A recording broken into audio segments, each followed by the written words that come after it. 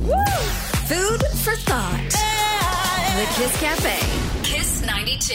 Did you know lollipops have been around for thousands of years? And rumor has it that cavemen were the ones who invented them. They collected honey from beehives with a stick and licked the stick to eat them. So yes, the sweet tooth thing definitely started a long, long time ago.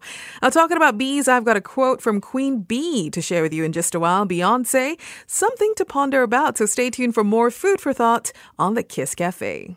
Today's daily special at the Kiss Cafe.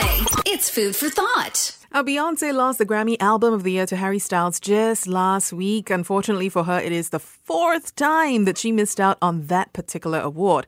But that said, though, this year, she now holds the record for most Grammy Awards of all time, a total of 32 in her decades-long career. So that's definitely something to be proud of. And I've got a quote from her today. She says, "Whenever I feel bad, I use that feeling to motivate me to work harder. I only allow myself one day to feel sorry for myself. And when I'm not feeling my best, I ask myself, what are you gonna do about it?" She uses the negativity to fuel the transformation into a better her. So that's your food for thought today from Beyonce.